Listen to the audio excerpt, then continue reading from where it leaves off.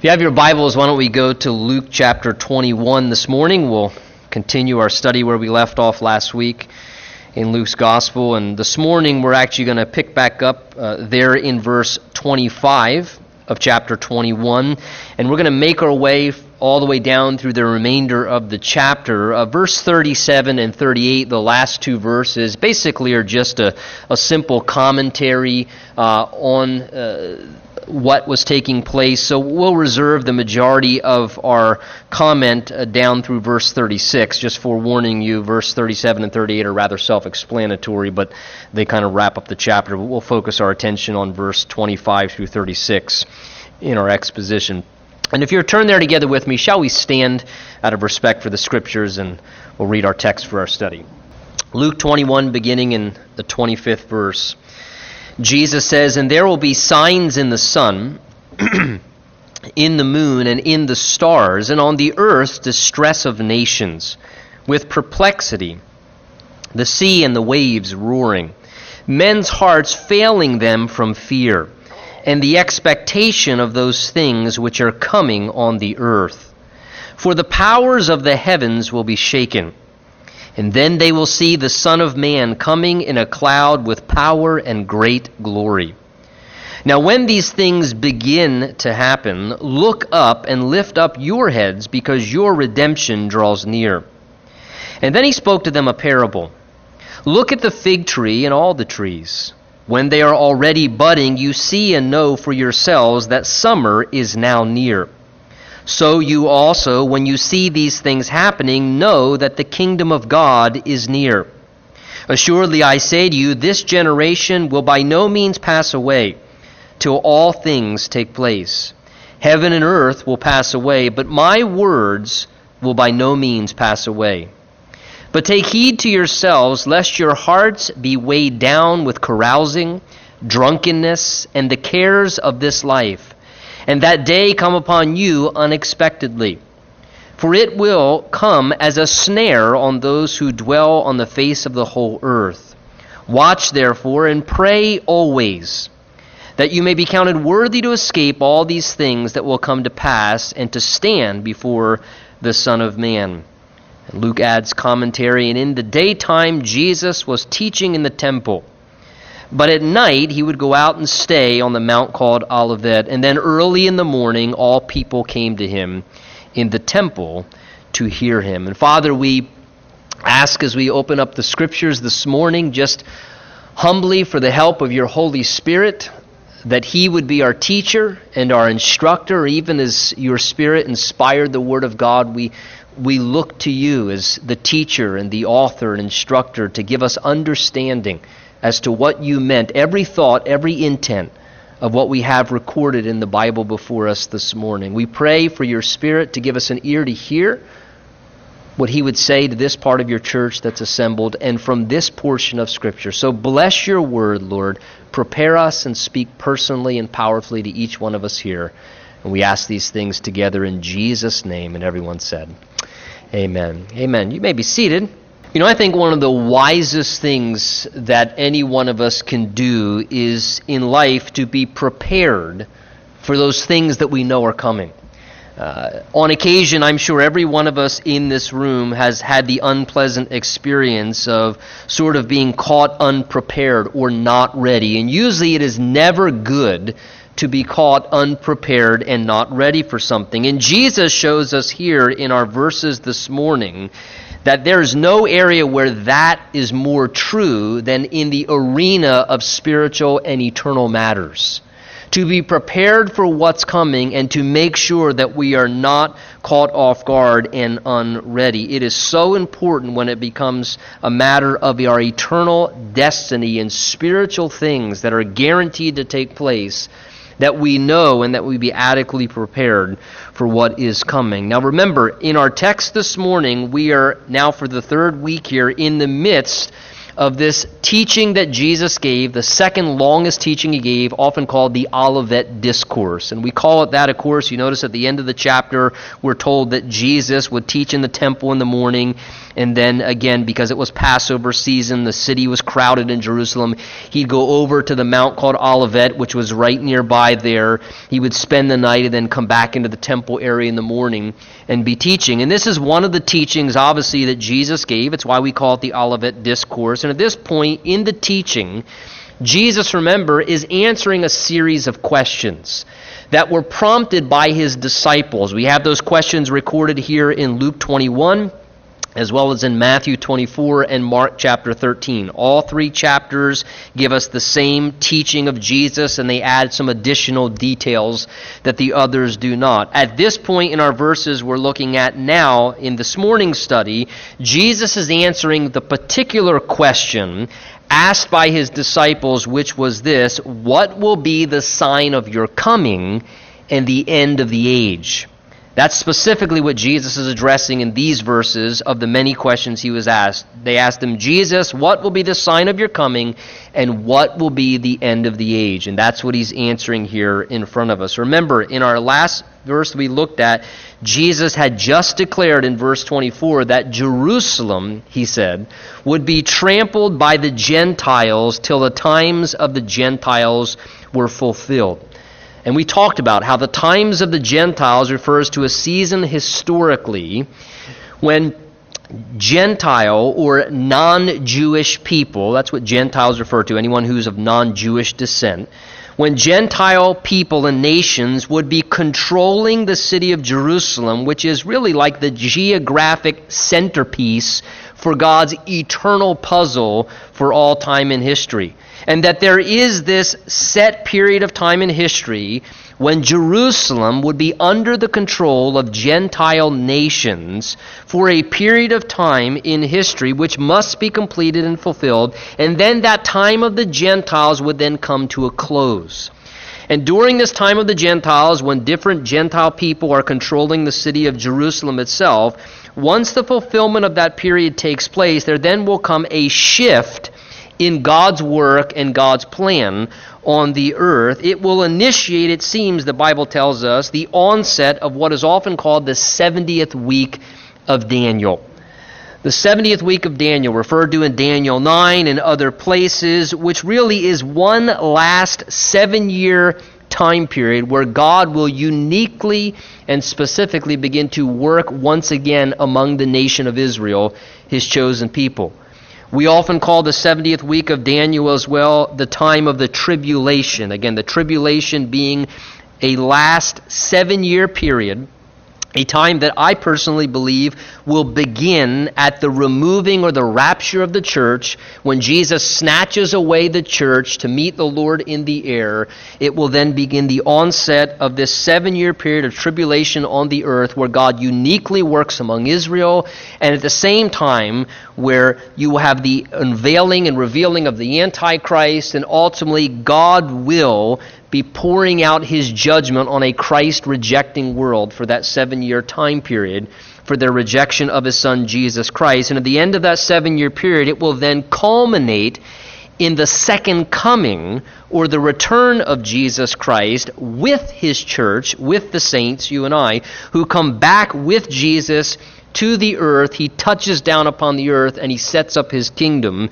there to rule and reign together with us upon the earth for 1,000 years, which is often called the kingdom age, which then culminates ultimately in the New Jerusalem coming down in what we call eternity future. And yet this period of the time of the Gentiles is something that will take place until that time period is fulfilled, and these events then begin to escalate and unfold. Now, as we said last time, different Gentile nations have really been trampling and controlling Jerusalem for centuries. Beginning with the Babylonians and the Persians and the Greeks and the Romans and the Arabs and the Turks and even the Brits. People have controlled Jerusalem. until a time period not too long ago in 1967 when a major shift took place historically and spiritually when the Jewish people, now back in their homeland, regained control of the capital city of Jerusalem. Now, we know that the Temple Mount itself is still under Gentile control, so as I said, it seems we are in a critical window, if we can use that term, a critical window in history like no other time, when the Jews are predominantly back in control of Jerusalem. Not completely yet, but predominantly back in control of Jerusalem. So it seems to me this time of the Gentiles is very quickly coming to a close, and the time clock is about to expire, which means we are extremely close to the culmination of the things that will take place when this time of the Gentiles comes to a closure. And Jesus now talks about what to expect as the time of the Gentiles is fulfilled. He begins by telling us in verse 25 that there will be signs in the sun, in the moon, and in the stars, and on the earth distress of nations, with perplexity, the sea and the waves roaring. He says men's hearts will be failing them from fear and the expectation of those things which are coming on the earth, for the powers of the heavens will be shaken. So Jesus tells us that at that time, dramatic and cataclysmic events, terrifying events, will be coming upon the earth at that time. The Old Testament prophets speak about this in various places, of these terrifying things coming upon the earth in that hour. Isaiah describes it in chapter 13, verses 6 through 11. Isaiah says this, "Wail, for the day of the Lord is at hand, and it will come as a destruction from the Almighty. Therefore all hands will be limp, and every man's heart will melt, and they will be afraid. Pangs and sorrows will take hold of them. They will be in pain as in a woman in childbirth, and they will be amazed at one another. Their faces will be like flames. Behold, the day of the Lord comes, cruel and with both wrath and fierce anger, to lay the land desolate. He will destroy its sinners from it, for the stars of the heaven and their constellations will not give their light. The sun will be darkened in its going forth, and the moon will not cause its light to shine. And I will punish the world for its evil, and the wicked for their iniquity, and I will halt the arrogance of the proud, and lay low the haughtiness of the terrible." So terrifying times are coming upon the earth. The prophet Joel and the prophet Zechariah speak of similar things. Again, as Jesus describes these cataclysmic events, the earth, the powers of the heavens being shaken. Again, we have to remember Colossians chapter 1 tells us that in Jesus, it says there, Colossians 1, it says, in Jesus all things consist. The NIV says all things hold together, which tells us something important to realize, that the Lord Jesus Christ, the creator of the heavens and the earth, Lord of all, is right now holding together everything on the earth, and more than that, everything in the universe. Every single atom that exists in our body, in the created order, in the entire heavens and earth and the universe, Jesus is holding all those things together. He's personally controlling what Jesus mentions here. He's personally controlling the sun, the moon, the stars, every asteroid, every meteorite, every planet that's traveling around at incredible speeds around the universe. Jesus is steering and navigating all of that, keeping it all completely under control. Every big asteroid and every meteorite, Jesus is steering and navigating all that, making sure it doesn't come crashing into our earth. He's controlling all those things. And yet the Bible tells us here that there's coming a time, it says here, when the powers of the heavens, it says, will be shaken, verse 26. In other words, all Jesus has to do when the time comes is really just to let control a little bit, and just to give a little supernatural shake to the powers of everything that he's controlling, and he just gives a little supernatural shake, and when he does, everything begins to go out of order. The sun, the moon, the stars, all these things, great cataclysmic events beginning, as he says here, to unfold upon the earth.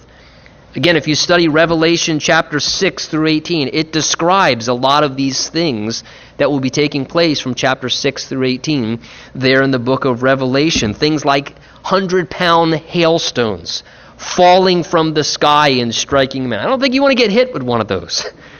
You've been struck with a fly ball in the outfield with a baseball. That's nothing. 100-pound hailstone. But these are the things that, again, when Jesus just takes his hands off of controlling everything, and he allows it then to come to pass upon the earth, the powers will be shaken. The various labor pains, again, that he mentioned back in verse 11, earthquakes and famines and pestilence and these kind of things, the indication is they will just become increasingly severe all the more in that tribulation period. Interesting, Jesus mentions in our verse here as well in verse 25, the sea and the waves roaring as these cataclysmic events are happening. The sea and the waves roaring. Again, maybe a reference to things like great tidal waves and tsunamis as incredible, powerful earthquakes take place, as, again, the book of Revelation describes, will happen during this time period in the tribulation. Where maybe a great asteroid or meteorite comes plunging into the ocean in a great tidal wave, the sea and the waves roaring in ways like never before, where it causes, verse 26, it says, men's hearts to fail from fear as they see the things that are happening. So again, Jesus describes how these dramatic events are happening, and then he talks here about how that will have an effect upon people. He says, on earth there will be distress and perplexity among the nations. When you look at that term in the original language, it speaks of feeling strangled or trapped, or it could be literally translated, men feel like there is no way out. There's no way out. There's no way of escape. Conditions and circumstances among the nations will become so bad and so dismal that people will begin to feel so utterly hopeless and trapped, they will realize, Jesus is saying, they'll realize there is just no way out anymore. It's inevitable what's coming upon the earth, and men will fully recognize we can't fix it, not through politics, not through planning, not through our nuclear arsenal. There's nothing that we can do at that moment, because such cataclysmic events will be happening. Men will just begin to feel the inevitable tragedies are coming, and there's no way out. There's no way to escape anymore. There is no hope in that desperation of that hour. Jesus says men's hearts will be failing, and the language indicates literally to cease breathing. It almost indicates cardiac arrest. That's so terrifying, so horrific, so scary will those hours be that people will literally at times be just having heart attacks and dropping dead from the fear and the stress and the anxiety of the incredible, all-striking things that are happening upon the earth. Well, verse 27, Jesus says, and then, after those things, then they will see the Son of Man coming in a cloud with power and great glory. So these dramatic events, these difficult things happening upon the earth, notice, during the tribulation, will precede the visible, literal return of Jesus Christ back to the earth. Jesus says, then they, that is they who are still on the earth, then they, he says, will clearly see his return. Revelation chapter 1 verse 7 says, behold, he is coming with the clouds, and every eye will see him. Jesus says they will see the Son of Man coming in power and great glory. The indication being that when Jesus returns, it will be obvious. It'll be completely evident. He's trying to indicate here, as well as the Bible and other places, every eye will see him, that when Jesus Christ returns to this earth, there will be no question for anybody what's going on.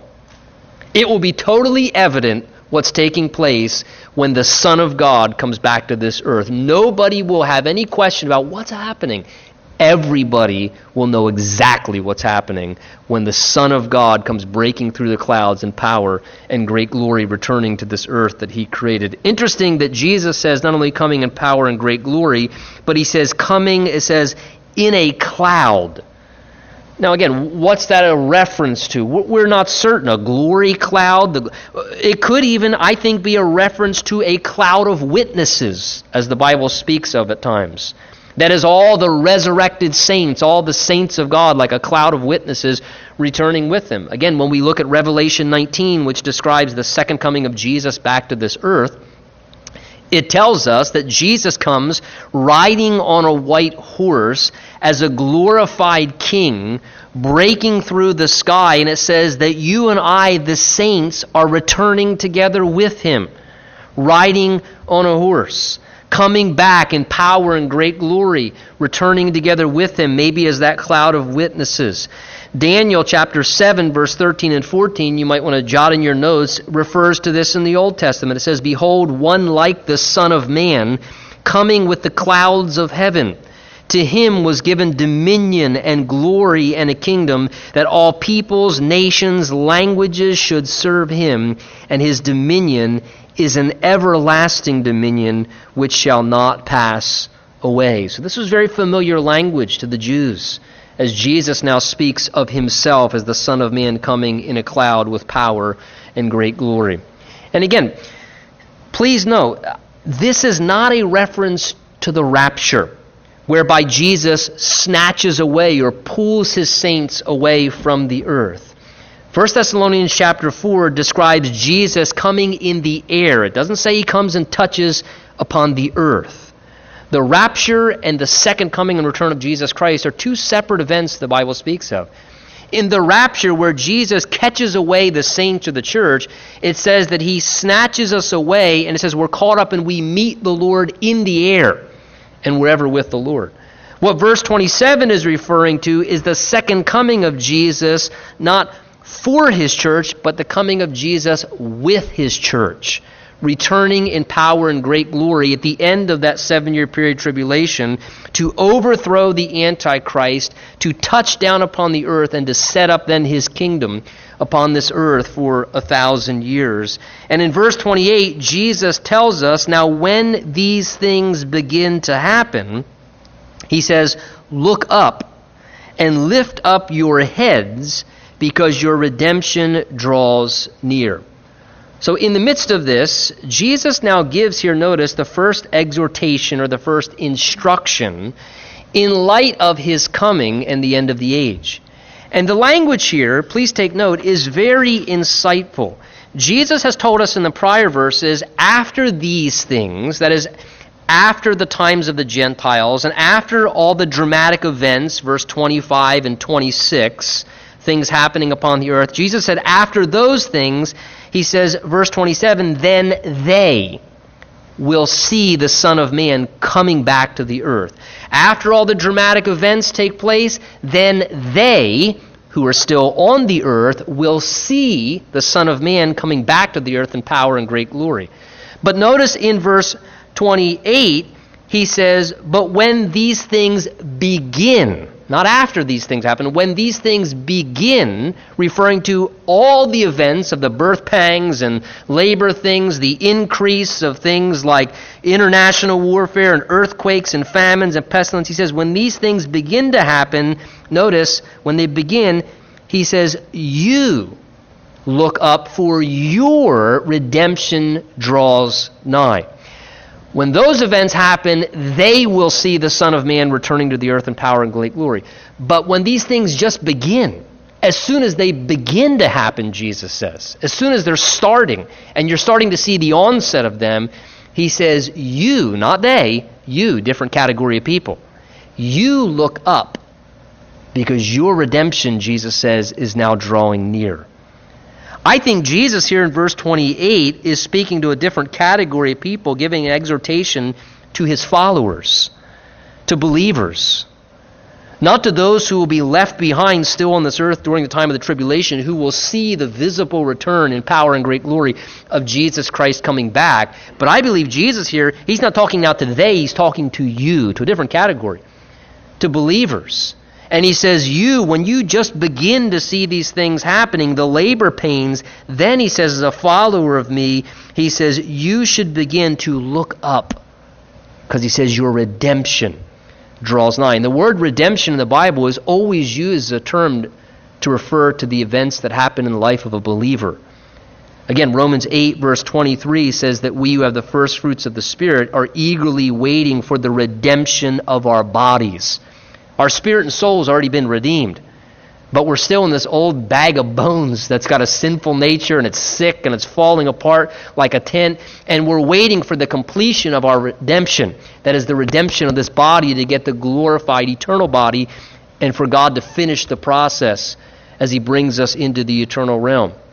So I believe here that you find Jesus giving an exhortation, challenging believers, you and I as his disciples, to be looking up and anticipating the rapture, the catching away of the saints to meet the Lord in the air and the completion of our redemption. Again, 1 Corinthians 15 says, behold, I tell you a mystery, we shall not all sleep, but we shall all be changed in a moment, in the twinkling of an eye at the last trumpet. For the trumpet will sound, and the dead will be raised incorruptible, and we shall all be changed, transformed, as we're caught up to meet the Lord in the air.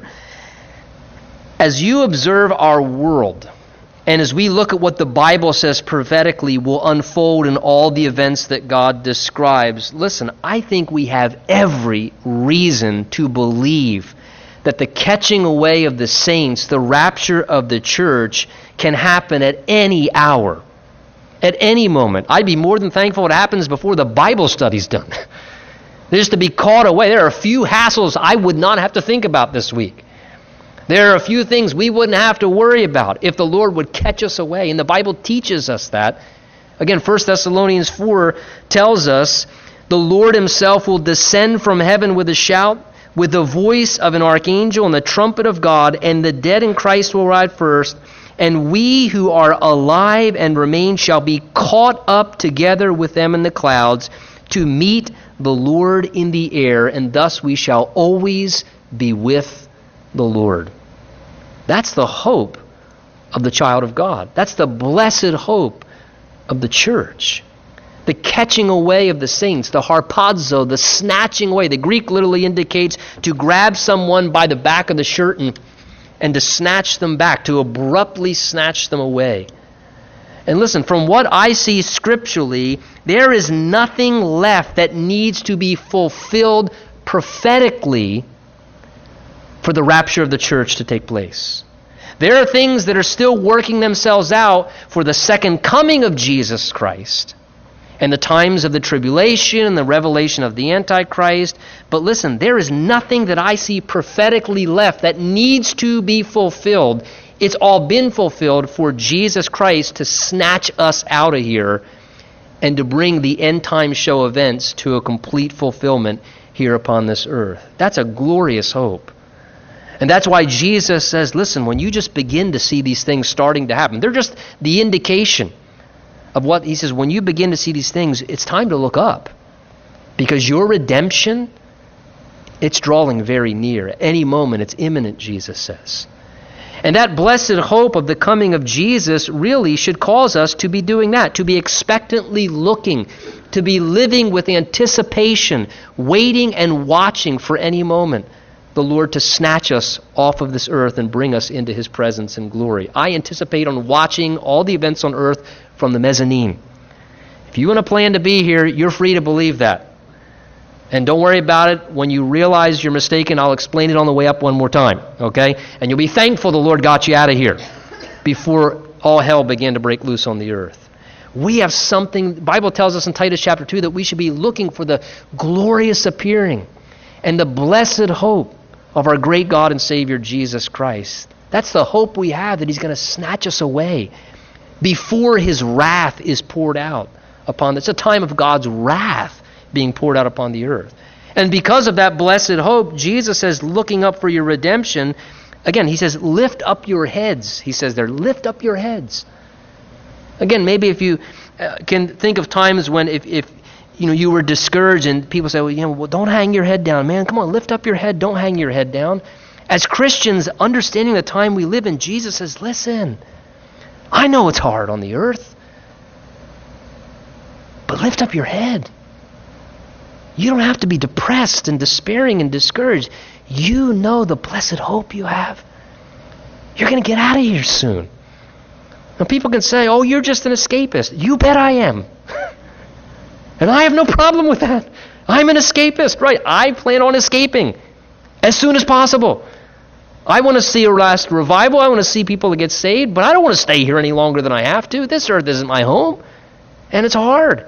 And Jesus says, listen, Christian, are you depressed and discouraged because life on this earth is hard and this fallen sin? Listen, he says, lift up your head. Time's almost over. Lift up your head.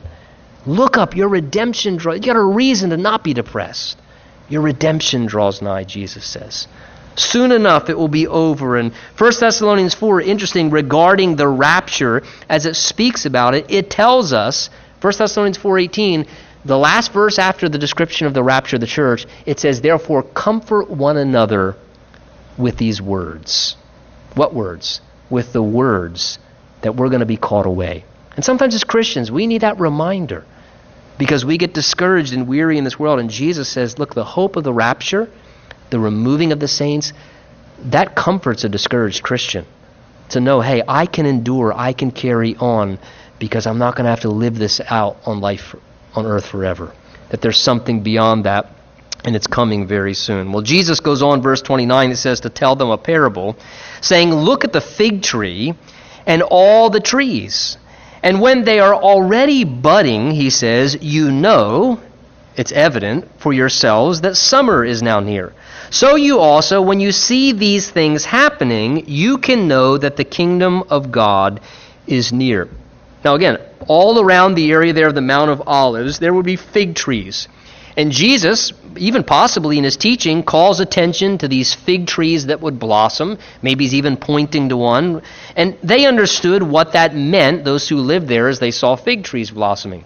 Again, the fig tree is not an evergreen. It loses leaves and it rebuds every year seasonally. And among all trees, the fig tree is known to be one of the last trees to blossom, usually in late spring.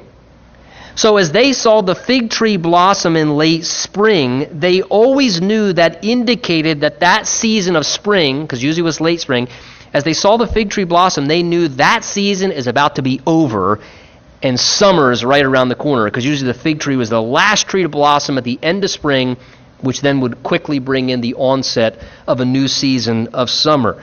And its budding forth and blossoming indicated a soon coming transition, that one season was about to end and a brand new season was on the horizon and a change was coming. That's what Jesus means when he says, when you see that budding, you know, verse 30, yourselves, that summer is now near. He says, you know these things naturally, that when the fig tree blossoms, it's a definite indicator summer's coming soon.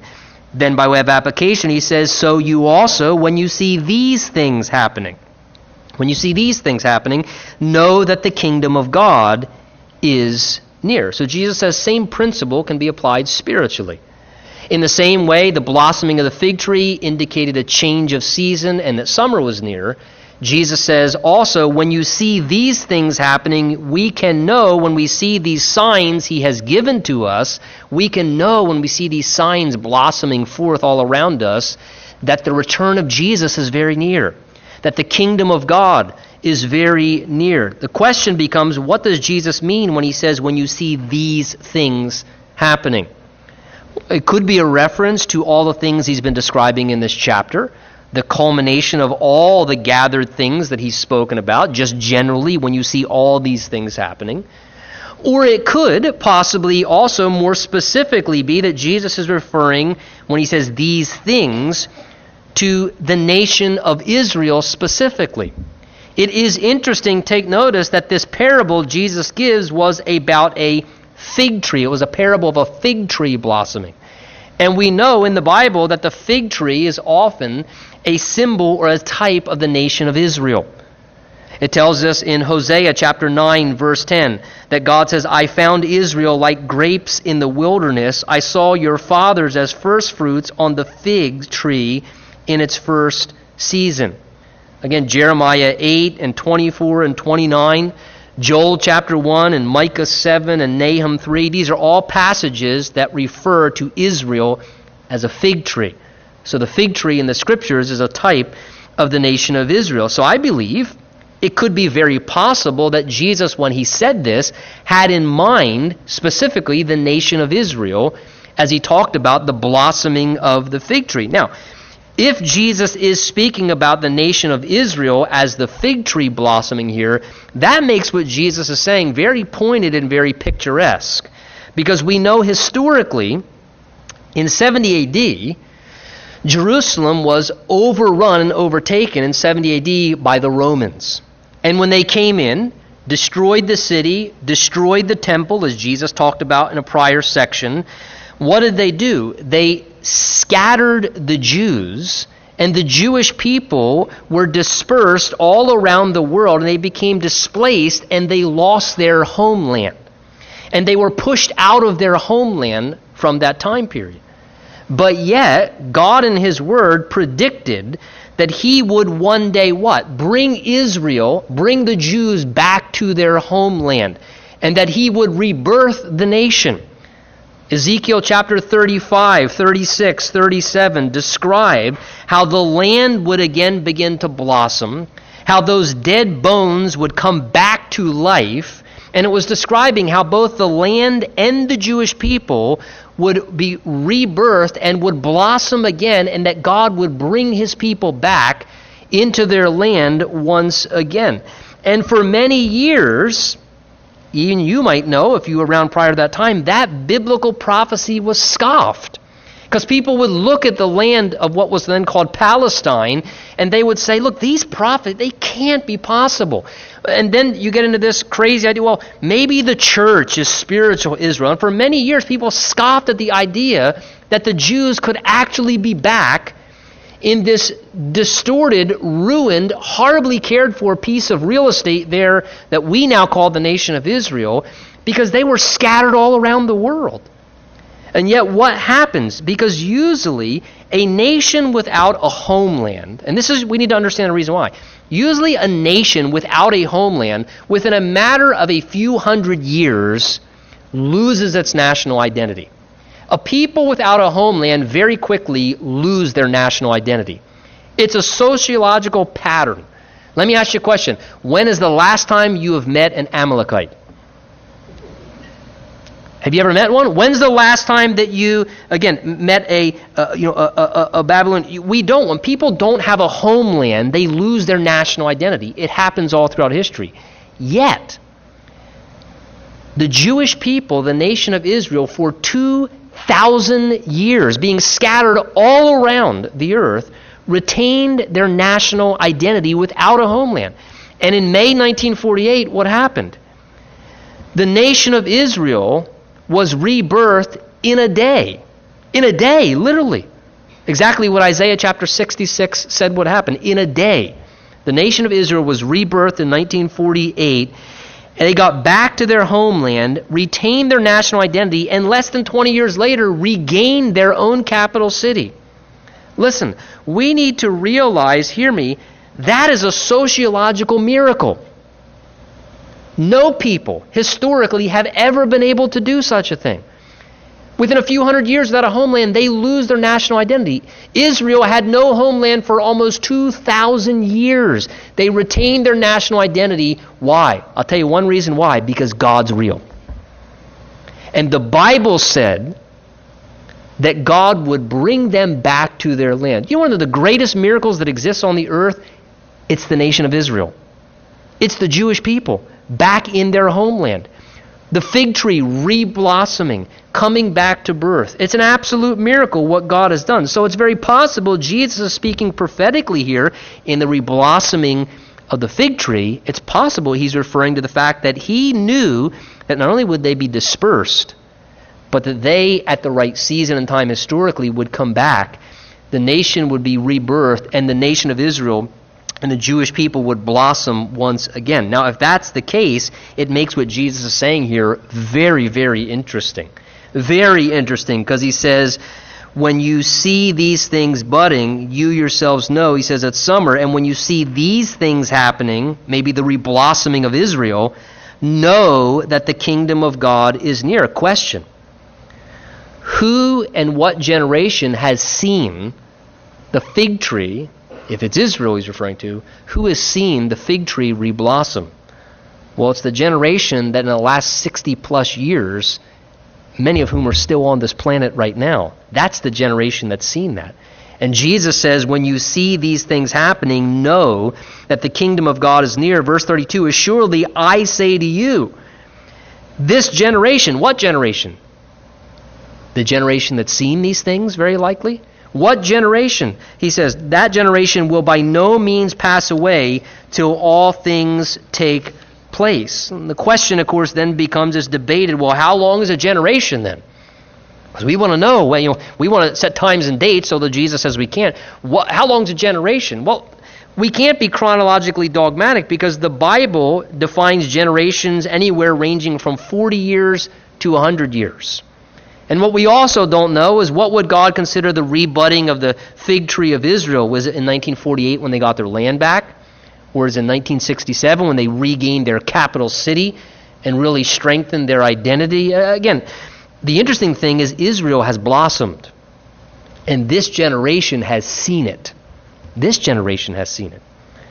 Now, it is true that word generation Jesus uses can sometimes also be translated race or nation. It's the word genos. And it is possible that term there could be a reference, genos, to a race of people, referring to the Jewish people.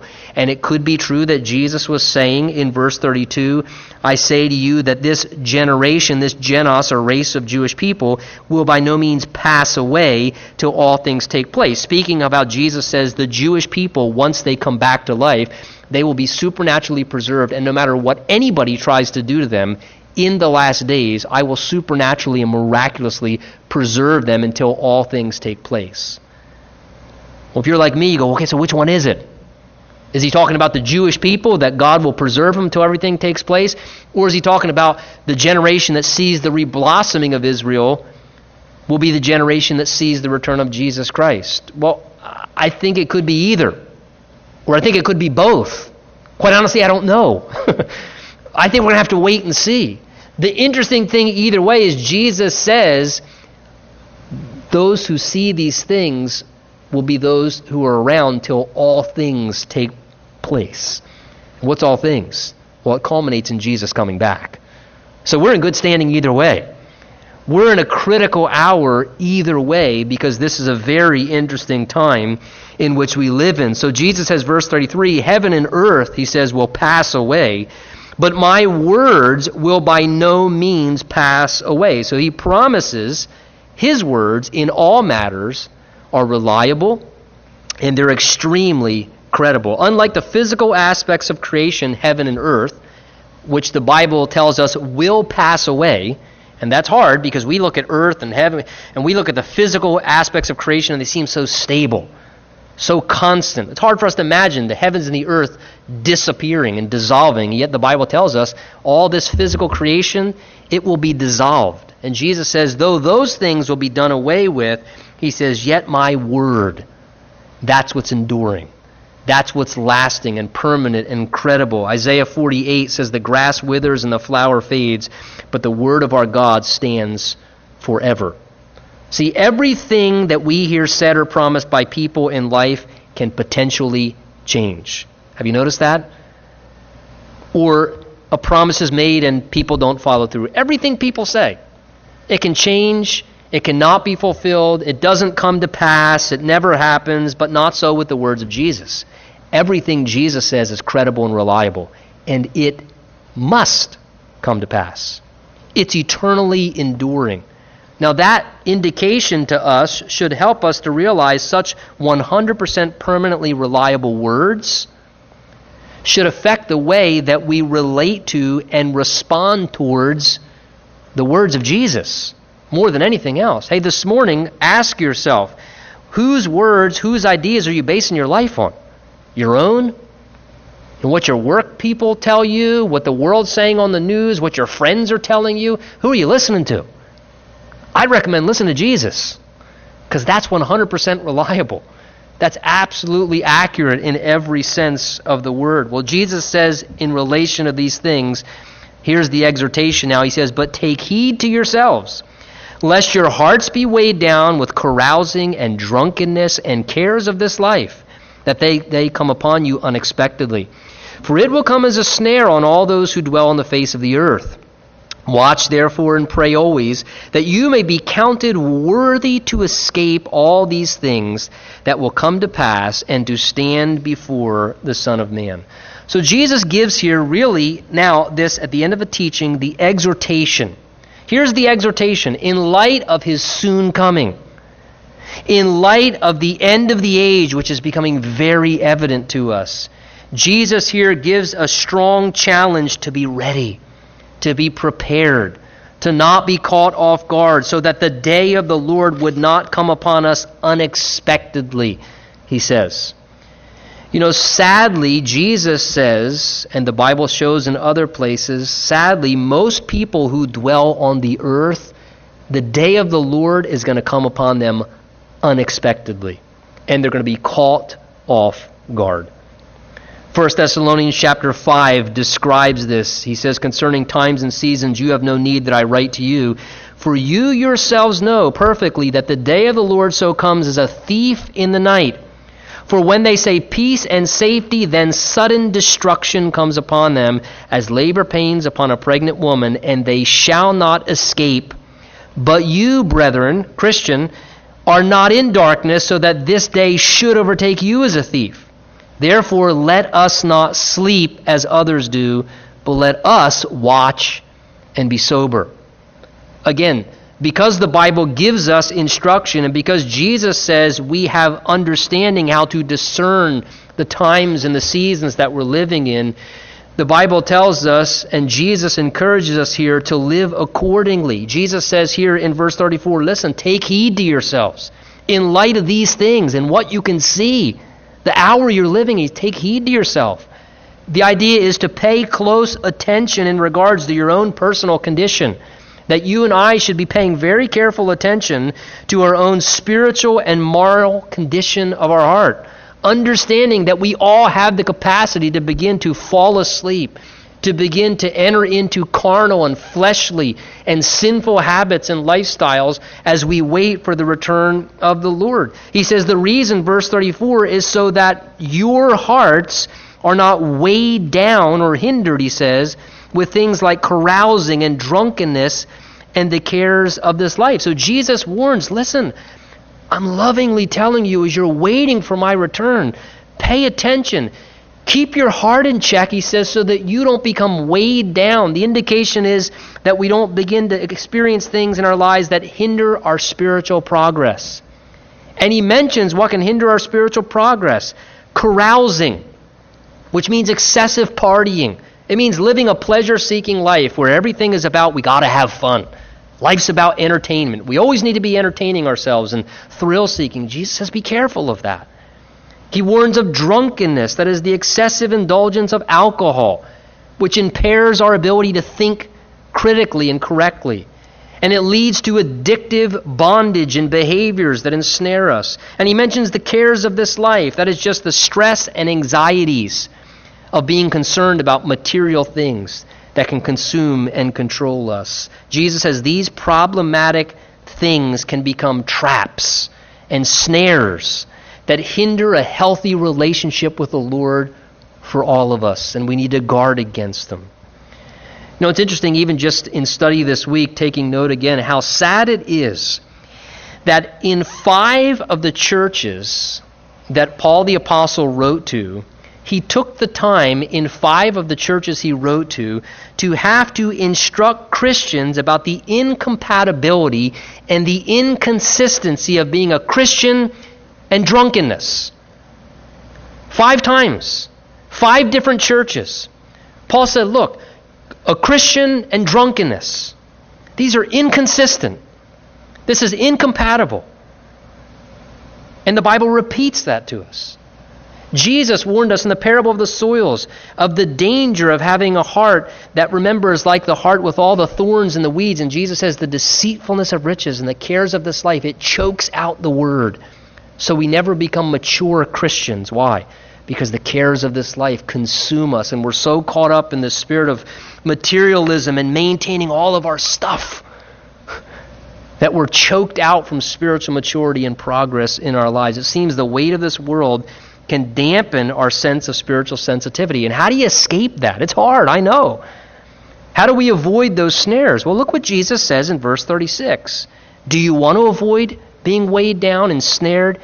How do we do that? Well, Jesus is simple. He says, watch and pray always.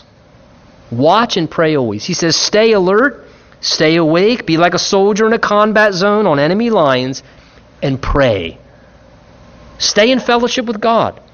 Be in communication. You know, prayer keeps my spirit in touch and in tune with the dimension of the Spirit of God. So Jesus says, pray, and pray always. Be serious about prayer in the hour that you live in. Interesting, verse 36, he tells us that you may be counted worthy to escape all things that will come to pass and stand before the Son of Man. No, God desires for us to escape at all times from wrath or judgment. Even as the early disciples were told, hey, when you see judgment coming on Jerusalem, get out of the city, escape. In the same way, Jesus desires for us to escape the coming judgment that is going to come on this earth at the end of the age. And I'll tell you this, the only way to escape and be counted worthy to stand before Jesus Christ is one way. And that is to recognize as a sinner your condition before God and submit and surrender to Jesus as King of Kings and Lord of Lords now. And by putting faith in Jesus Christ, allowing God to make you and I righteous in our standing before a holy God, that we might be worthy to stand before the Son of God, Jesus Christ. Because for the Christian, the Bible promises in 1 Thessalonians 5:9 that God did not appoint us to wrath, but to obtain salvation through our Lord Jesus Christ. 1 Thessalonians 1:10 says that Jesus is who delivers us from the wrath to come. See, this is critical. There's only one way to be counted worthy to escape. Jesus delivers us from the wrath to come. We must be in right relationship with Jesus. It's really very simple. It's an assurance to those who know him, and it's an exhortation to those who are refusing him, who have rejected him. John tells us in chapter 3, verse 36, he who believes in the Son of God has everlasting life, and he who does not believe in the Son of God shall not see life, but the wrath of God abides on him. Hey, in relation to that, can I ask you this morning, are you ready for his coming? Father, we thank you for your word. And we thank you for how it speaks into our lives, the things that we need to hear, how it reaches out to us in the depth of our soul and speaks to us.